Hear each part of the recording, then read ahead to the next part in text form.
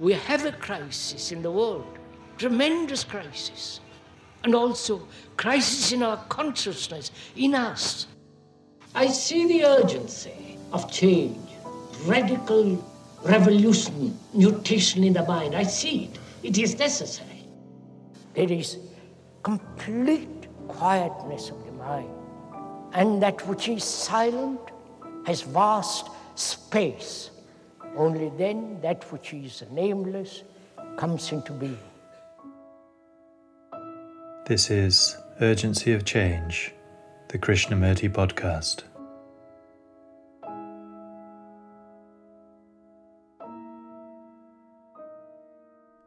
We have always thought of desire in terms of fulfillment, achieving, gaining, and getting rich, inwardly or outwardly. Hello and welcome to episode 119 of Urgency of Change. Season 3 of the Krishnamurti podcast continues with the format of carefully chosen extracts from the Philosopher's Talks. Each weekly episode focuses on a theme explored by Krishnamurti, and the aim is to represent his different approaches to these universal topics. This week's theme is fulfillment. Upcoming themes are health, Krishnamurti, and the psyche. This is a podcast from Krishnamurti Foundation Trust. Please visit our official YouTube channels for hundreds of advert-free video and audio recordings of Krishnamurti's talks and clips. You can also find our daily quotes and videos on Instagram and Facebook at Krishnamurti Foundation Trust.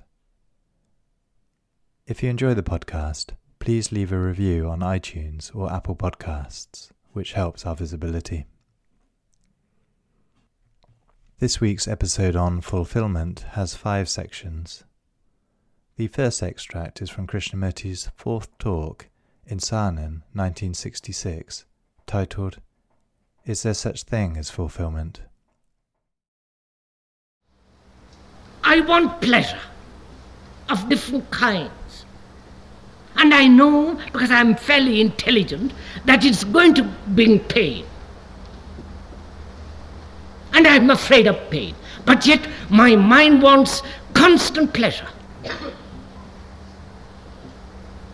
It's like a man who wants to fulfill himself through books, through literature, through painting, through music. He wants to be somebody.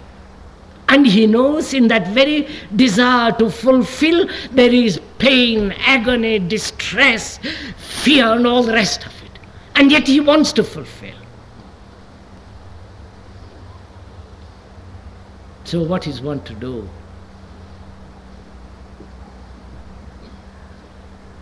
One has to inquire not how to be free of fear of pain, but whether there is such thing as fulfillment. You understand? Whether there is such thing as constant pleasure.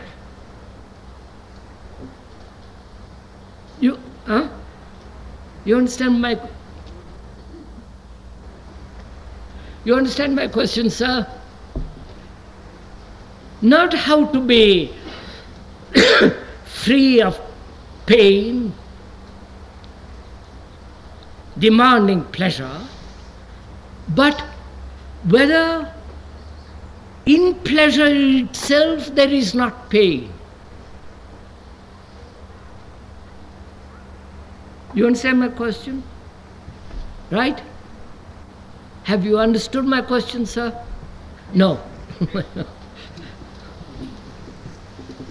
Look, sir, I want to fulfill because it's a tremendous pleasure. I want to be known. I want to be famous.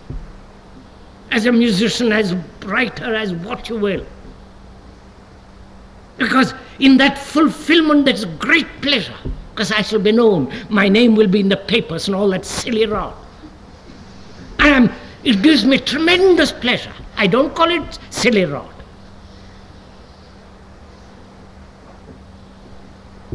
So, I try to fulfill, and there is somebody always better than me, somebody more, a greater writer, greater musician.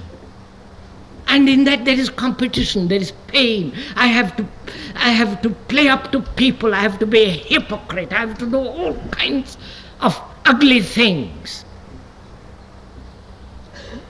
All that brings pain. So I want to fulfill, in that fulfillment there is a pleasure, and at the same time I want to avoid pain.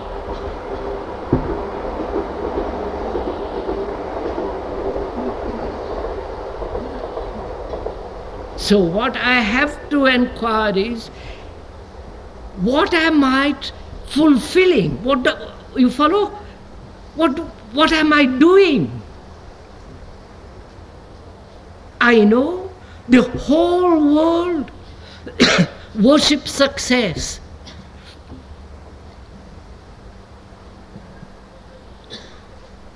You have money, you have position, you have prestige, you are somebody. Fame. And you say to yourself, is what? I know it is very pleasurable to be known to a lot of newspaper readers. It gives me, all the rest of it, but what? Is there such thing as fulfillment? And what am I fulfilling? And why do I want to fulfill? You are following all this? I want to fulfill, become famous, because inwardly I am nothing. I am empty, I am lonely, I am a miserable creature. And I put on all the feathers of fame because I have a little technique with a violin or with a piano or with a pen.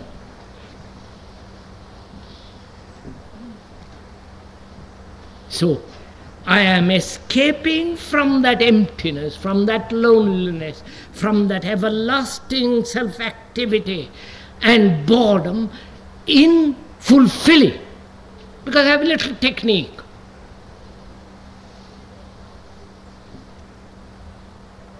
And therefore, fulfillment is an escape from the fact of what I am. Right? And can I resolve what I am? This ugliness, this emptiness, this self-centered activity with all its neurotic disease and demands.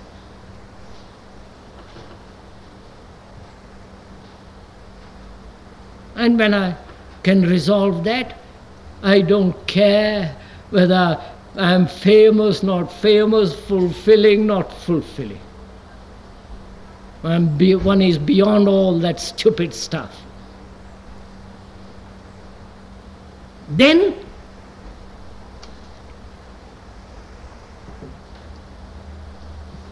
pleasure, thought, pain have a totally different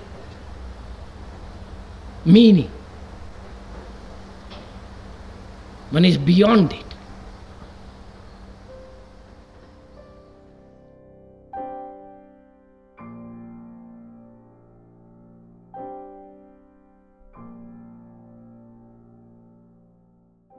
The second extract is from the 7th talk in London, 1961, titled The Search for Fulfillment. I think one can see very clearly that every form of disciplining, controlling, suppressing, or finding a substitute or sublimating perverts the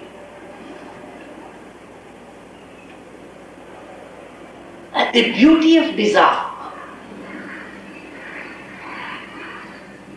And therefore, makes the mind and the heart hard, incapable of being young, swift.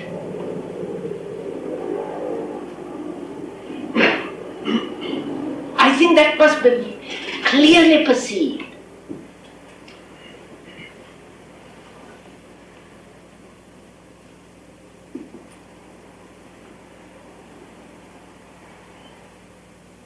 And is it possible, trained in a society whose values are acquisitive, whose religious dogmas and beliefs entail every form of twisting, suppressing desire?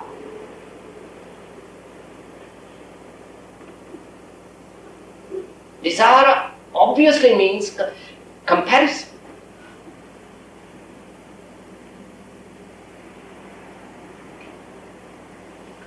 And comparison, if one goes into it more deeply, leads to the desire for power.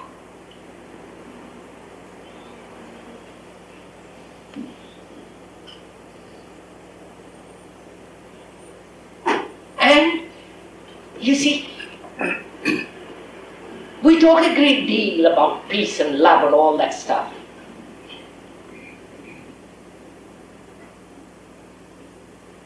Every politician all throughout the world everlastingly talking about this. His God, His peace and His love.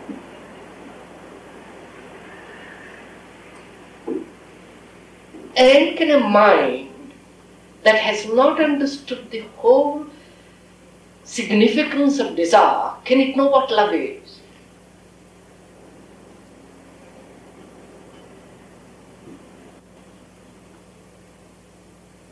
And when desire is considered evil, the monasteries are filled with such people. All the religious people are holding on to themselves not to have any more desires.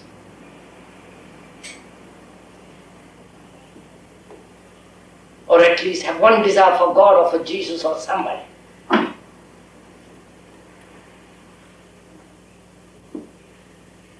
Can such mind see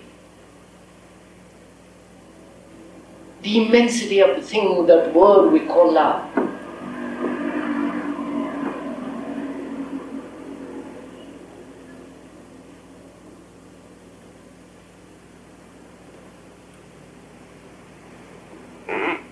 And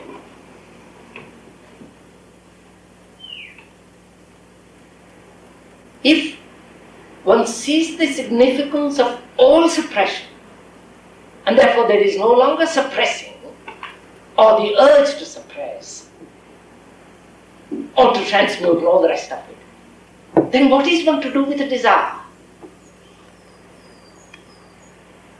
It's there, burning, trying to fulfill, trying to speed ahead, identified with the big cars and the big houses and all the rest of it. It's there. What is one to do?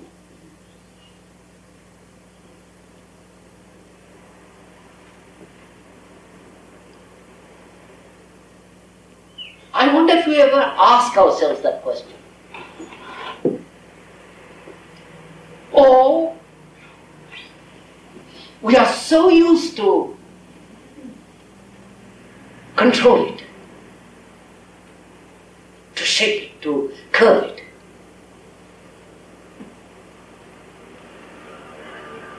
to give a ballast to it,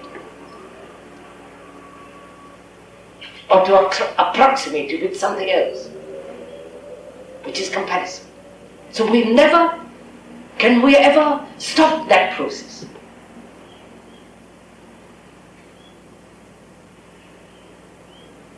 And it is only then one can ask, what is one to do with desire?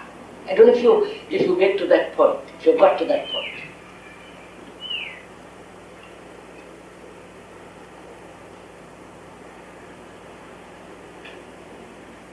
Which means really,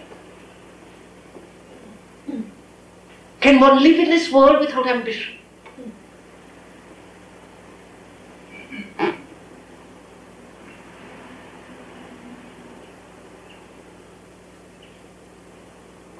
Can you go to the office and work without ambition?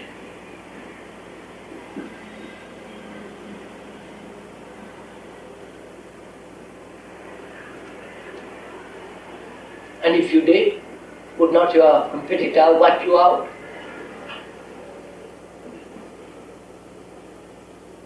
And is there not fear that if there was no ambition, one would just fade away?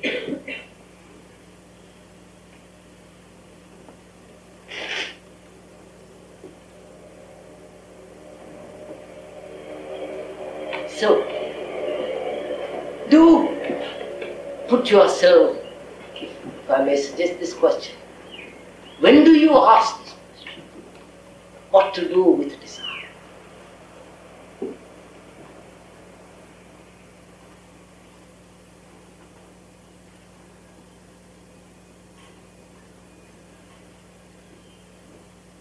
Must you go through all forms of fulfillment with their frustrations and their miseries and fears, guilt and anxiety? And then only you will put that question. Or you may put that question only, or perhaps you'll never put that question, but only suppress it all the time. Because that has not given you happiness, possession, prestige, whatever it is. So you turn in another direction. The outward expression of it and the inward expression. When one is nobody in this silly, rotten world, you turn inward. But when you are riding this wave, you never put that question.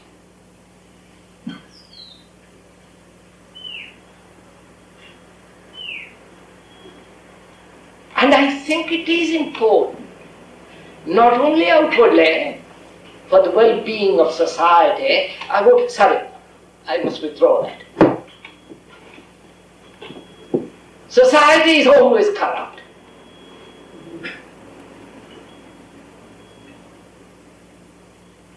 There's always the seed of destruction and deterioration in it. So you can't better society. You can perhaps gild the cage.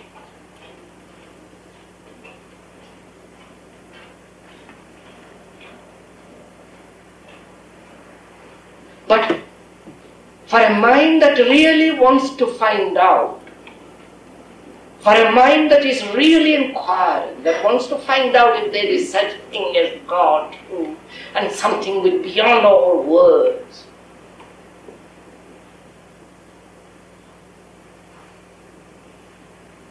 one must understand this thing called desire.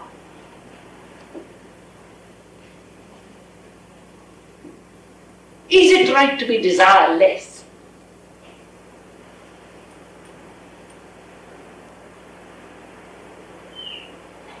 To be without desire.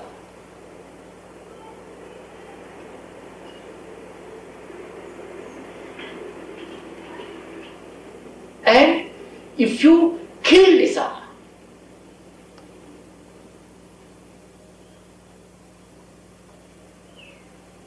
that is, kill all feeling.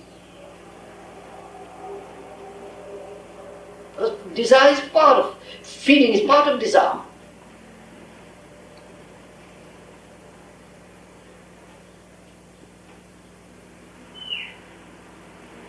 If you kill desire, there is no feeling.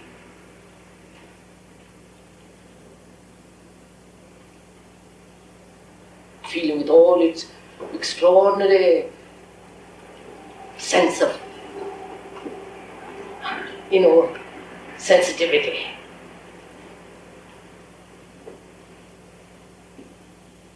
In that sensitivity, everything is, all qualities are included.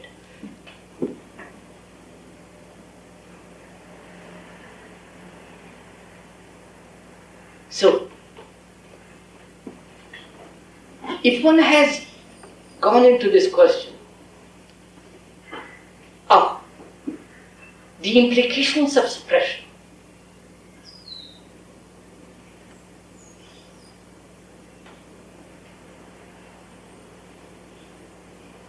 and therefore no longer suppressing. Actually, it's not suppressing. Not merely verbally mesmerizing yourself that you're not suppressing. Or substituting, or doing all kinds of things around it and in it.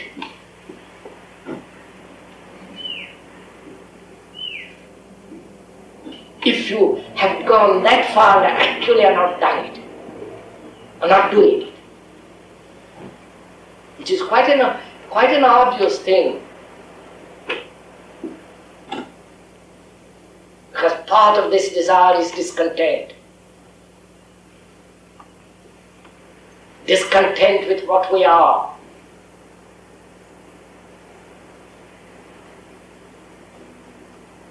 And back of this discontent is the urge for power to be something,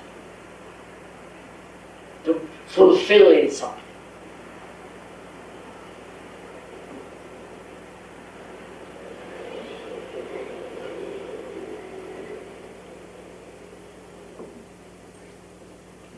And most of us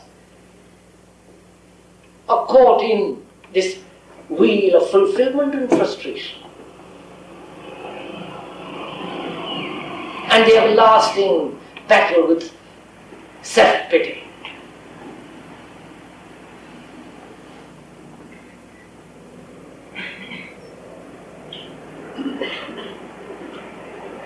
And ultimately, of course, there is the door to despair.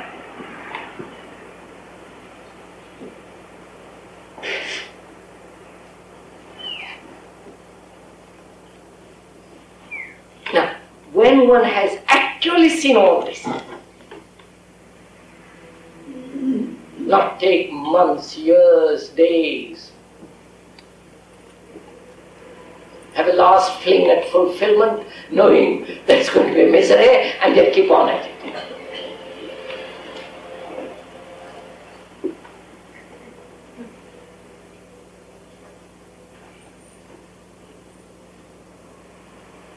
To cut at the very root of all this. And let it wither away, because see it. See this whole content of our life.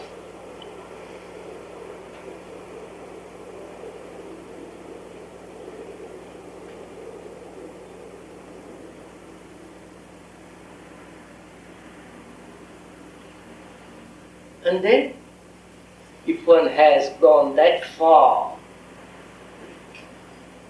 or that near, then what is one to do with the desire?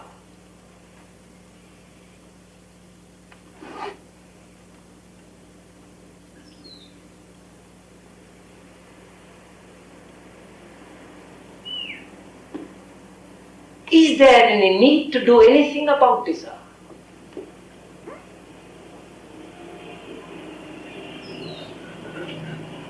You follow?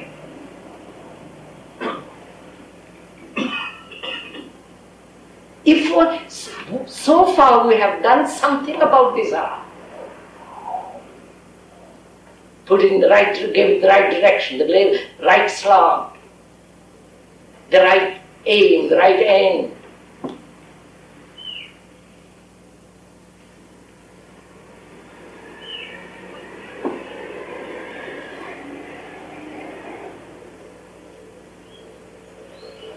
And if the mind, which is conditioned, which is always thinking in terms of achievement,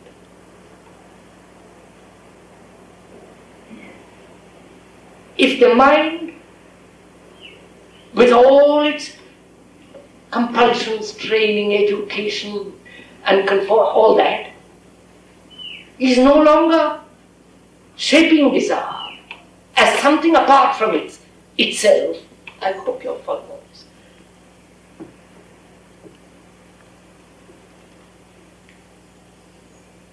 if the mind is not interfering, if I can use that word, with desire,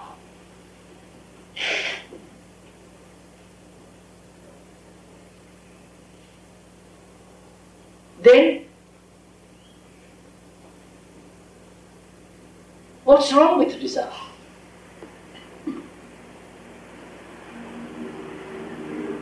Then is it the thing we have known as desire? You follow? Golang says, come with me.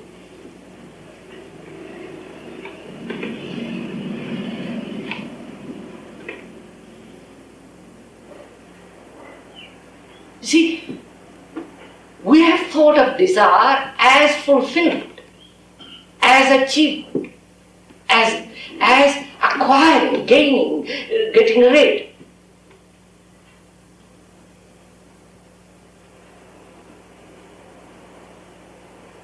In terms of ambition, in terms of fulfillment, in terms of avoidance, in terms of the more.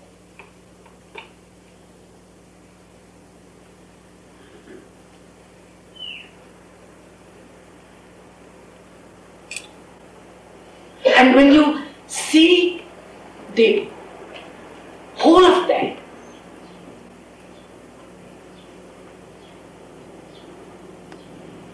then has desire, then the word desire has a different meaning altogether, hasn't it? Or the feeling, which we call desire, has a totally different meaning, hasn't it?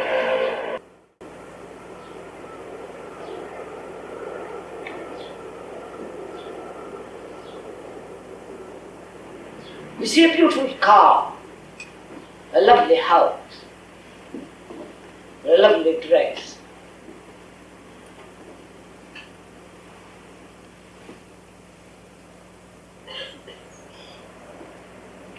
Before there was the identification with that thing or the wanting of that thing.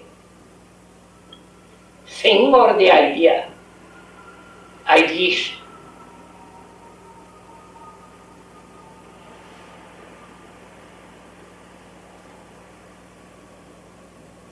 With its fulfillment, frustration, the whole social approach to existence, in which you have been brought up from childhood. You must be better than your brother or your uncle or etc., etc., etc.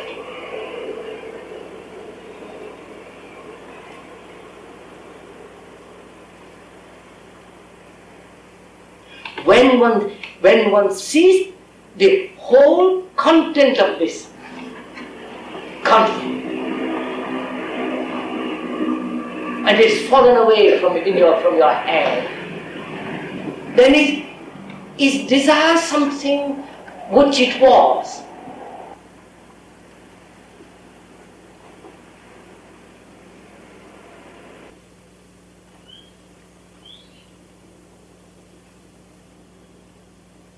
And realizing all this,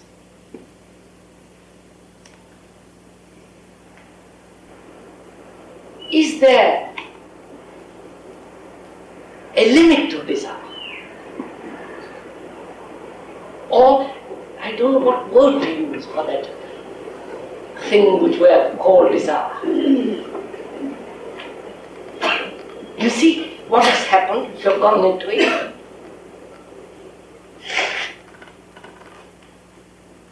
It is no longer feeling or thought.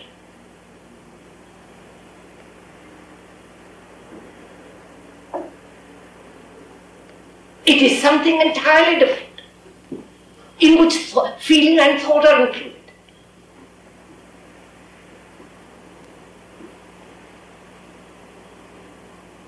Do go into...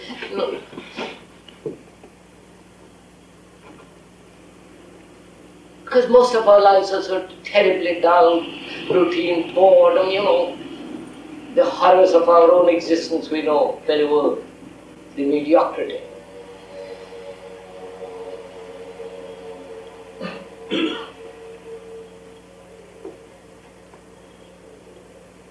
we haven't lived a day or a minute if we haven't understood some of all this. And therefore probably we are also terribly spiritual, mediocre, silly.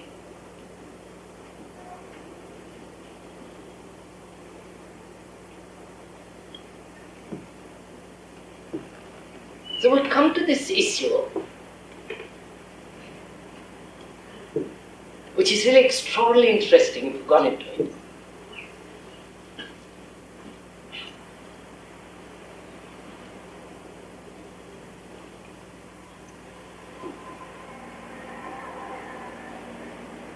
That the thing that we have called desire, with all its corruptions, with its travail, with its miseries, with its suffering, with its impetus, with its enthusiasm, with its interest, and all that.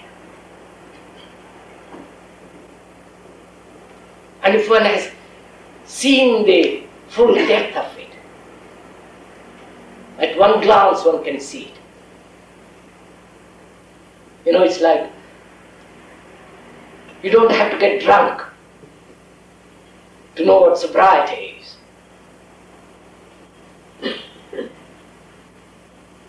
In the same way, if one understands, one sees one fulfillment completely, it's finished, all fulfillments have ended. Every form of being, becoming, should be something.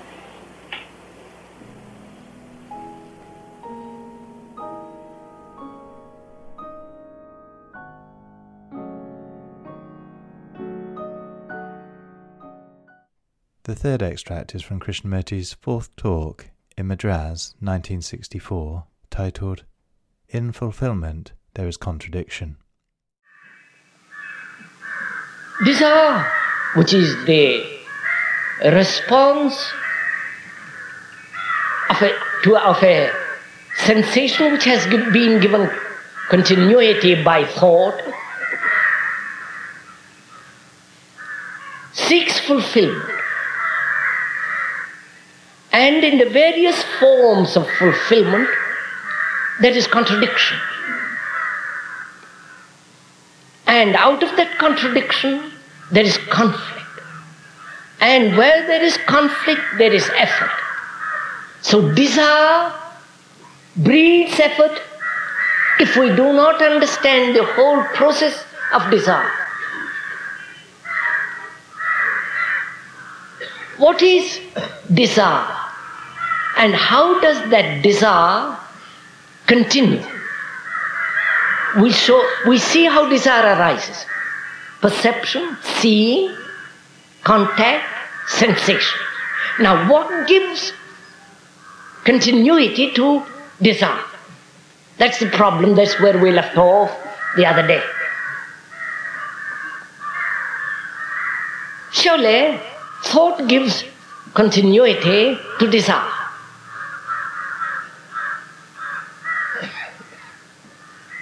That is, I like something. It gives me great pleasure to look at the sunset, or to look at a beautiful face, or to see a man in position, status, with power, money, position, and all the rest of it. It gives me pleasure to be in that man's position. I think about that pleasure. Whether that pleasure be sexual pleasure, or a subjective pleasure, or an pleasure caused by outward objects. I think about it. I like your face. You've got a nice smile.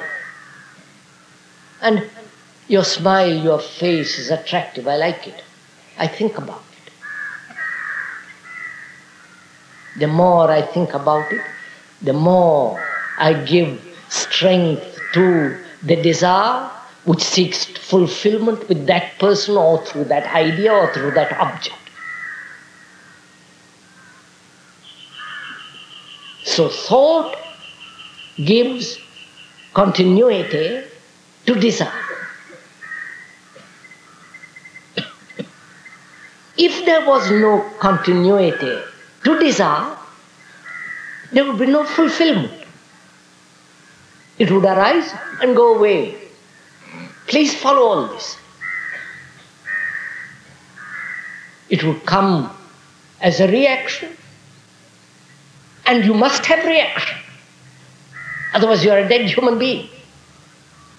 It would come a reaction, and to that there would be no continuity to that reaction if there was no interference of thought. You observe it in your own life. You have pleasure, sexual or ordinary pleasure. You think about it. You create in your mind images, symbols, words. And the more you think about it, the greater the intensity of that pleasure. And that intensity demands fulfillment.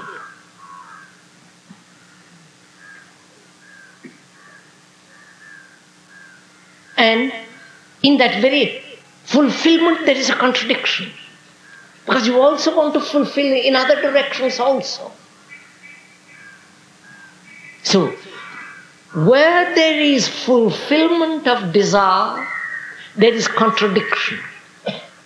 Please follow all this. And hence, to escape from contradiction, from conflict, from the pain of conflict, you say you must suppress desire. But what is important is to understand not the suppression of desire, or the shaping of desire, or the sublimation of desire, but what gives it substance, what gives it the intensity,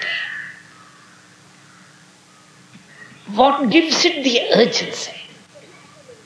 If that can be understood, then desire has quite a different significance. You observe, when you have the pleasure, you think about it.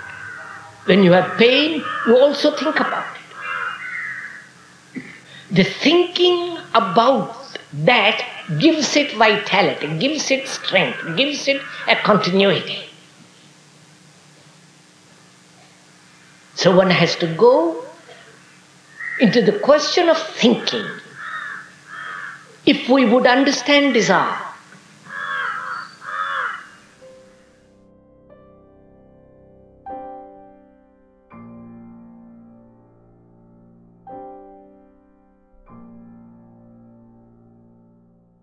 The fourth extract is from the fifth talk in Ojai 1982, titled, Is Love Fulfillment in Relationship? And we're going to talk about together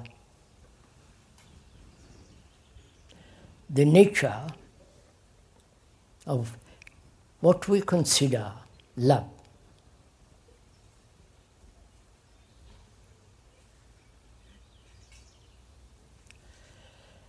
This has been a question that has existed among the ancient Egyptians, the ancient Hindus, and recently the Christian world, and the Islamic concept.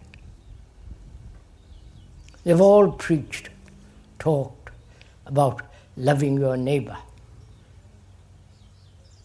and so on. This has been asserted religiously in all the countries. But apparently, we have never come to realize what it is. We talk a great deal about it. Books are written. But we have created a God, or gods, and we love that God or gods. We don't know exactly the nature of that beauty. So we ought to, though we went to it briefly the other day, we ought to go into this question very deeply. Is it mere sensory responses, sexual pleasure? Please, as we say, this is not a talk. This is not the speaker asserting any point of view, but we are together examining. Please, I'll repeat over again, together. We are inquiring into the nature of what one calls love. So one must ask oneself whether it is mere sensory sexual responses, which more and more in the Western world, as well, now which is creeping into the Eastern world, it has been turned into pleasure. Is love pleasure? A form of entertainment?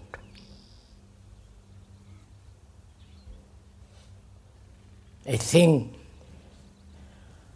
which demands some kind of sensory fulfillment?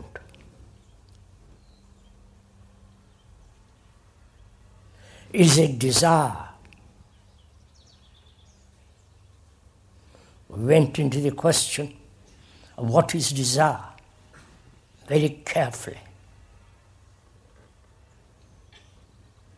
How desire arises and the demand of its fulfillment.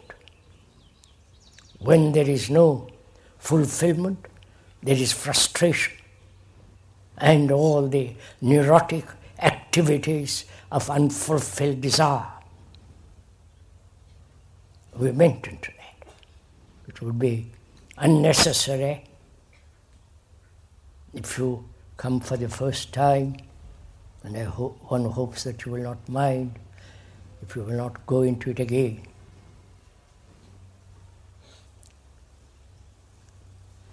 So is love desire?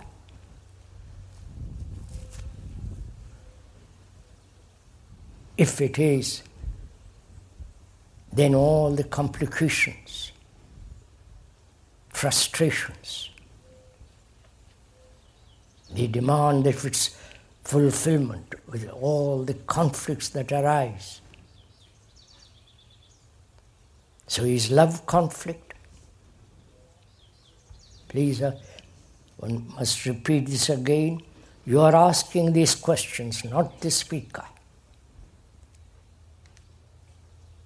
The speaker is merely pointing out which you are, which you yourself are examining. Not merely verbally, intellectually, as a thing of passing by, but actually in daily life. Is love a movement which has continuity in pleasure and desire? You are asking the question.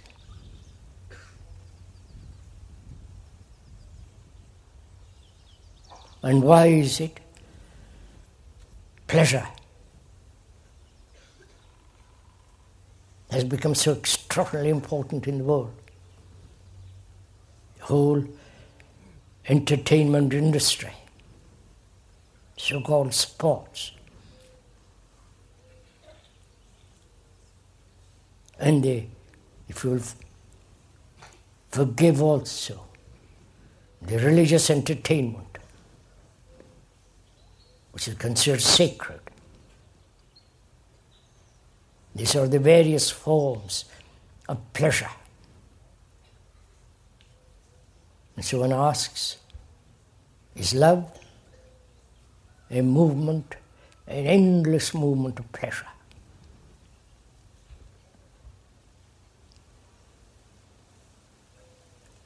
Is love attachment? Attachment to a belief, to a concept,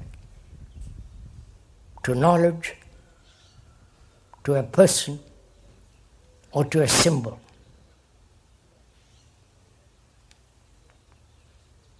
If in attachment there is fear,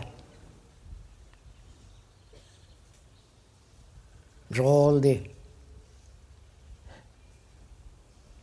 agony of being alone. So if one sees the consequences of attachment, one is attached to the country, to the flag, as everyone in the world is doing that. The separative, symbolic flag. Asiatics have their own flags, to which they are terribly attached, as in this country, for which you are willing to kill each other, which is what is happening now.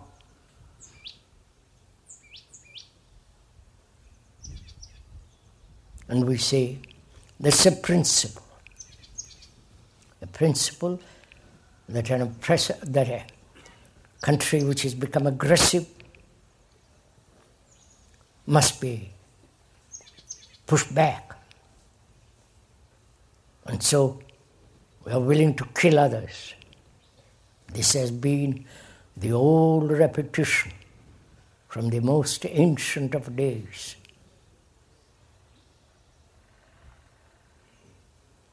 And every religion, the most ancient ones and the recent ones of 2,000 years, always said love. Do not kill.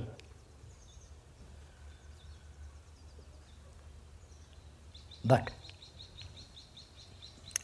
our pleasure overcomes this edict.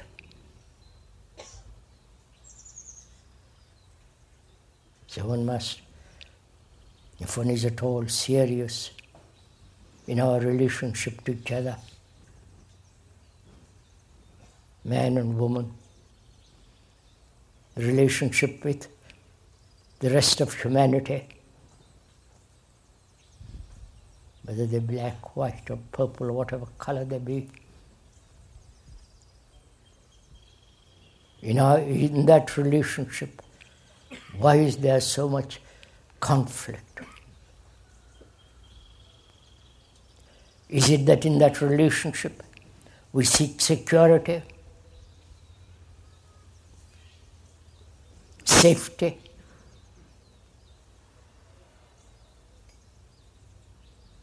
and this search for security in relationship, is that, and naturally fulfillment in that relationship, is that love? So please inquire, let's inquire together into this question very deeply. If all that is not love, the attachments, the desire to fulfill, the urge and the fear of being alone, lonely, all that, if all that is not love, like jealousy, hate, arrogance, pride, all that is not love, can it be ended? This is really quite a serious problem. Because we never end anything, come to an end. But we want, where there is ending, a replacement. If I give up this, what will I have? So the question of ending a particular problem is really quite important. The ending. Because after all, as we're going to discuss a little later, the ending of life, which is called death,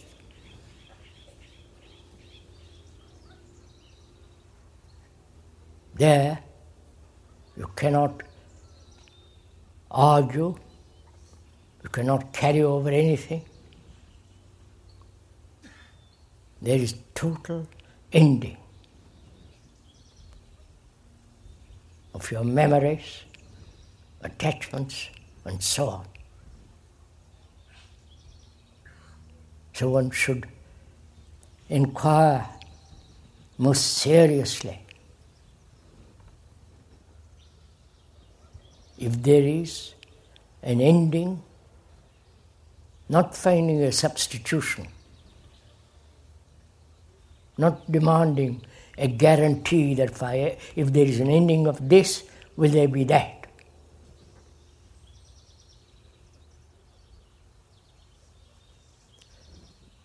So we ought to inquire very deeply, as we said, can all the things which are false, like pride, arrogance, attachment and the desires, pleasures and so on, which obviously are not love, can all that end?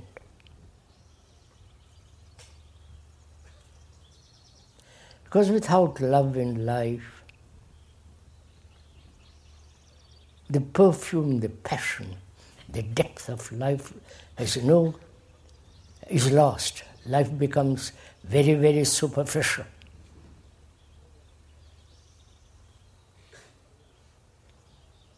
Very mundane, worldly, which is what most of the world is becoming, more and more.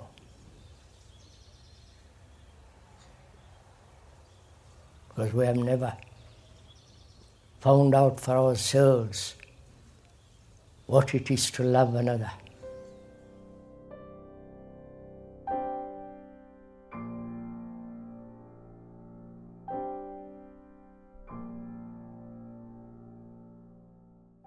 The final extract in this episode is from the third question and answer meeting in Saanen, 1980, titled, Does Creativity Need Fulfilling?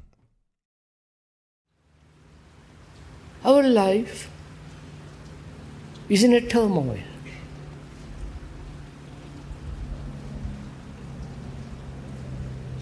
Our life is constant struggle. Nothing original. Nothing creative. I'm using that word very carefully. The painter, the architect, the wood carver, he may say, it is creative. The woman who bakes a bread in the kitchen, kneading it, say this is creative also.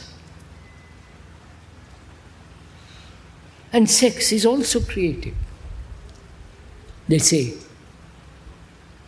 So what is creation?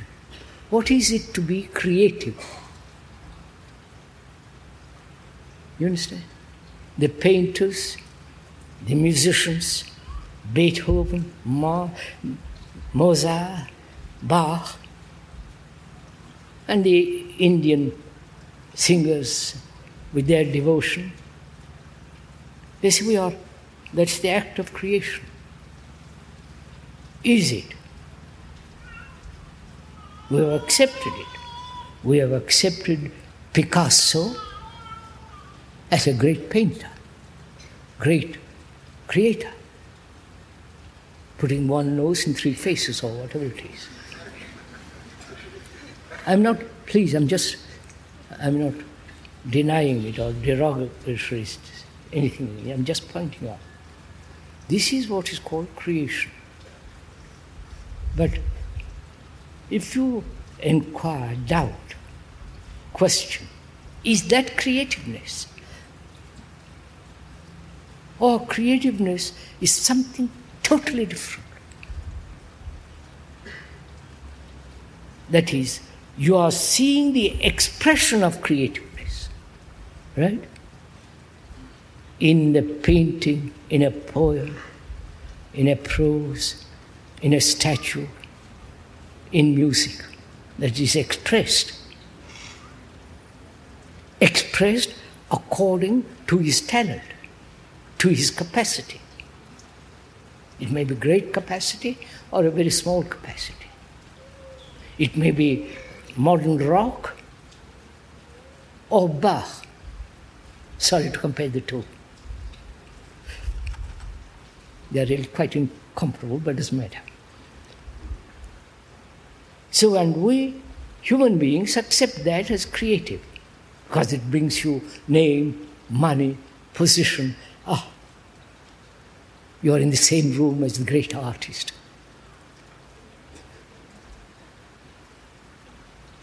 Right? So I'm asking, is that creativity? Can there be creation in the most profound sense of that word as long as there is egotism?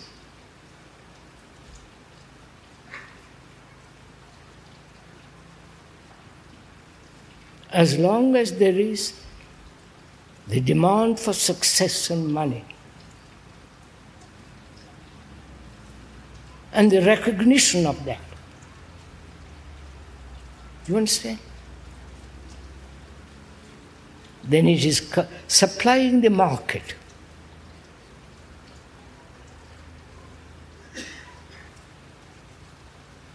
Don't agree with me, please. I'm just pointing out. I'm not saying I know creativity, you don't. I'm not saying that. I say we never question these things. There is a state. You can doubt it, but it doesn't mean a thing if you doubt it. It doesn't matter to me. I say there is a state where there is creation, where there is no shadow of selfishness. That's real creation, which does not need expression. It doesn't need fulfillment, which is myself fulfilling, or that fulfilling. It is creation.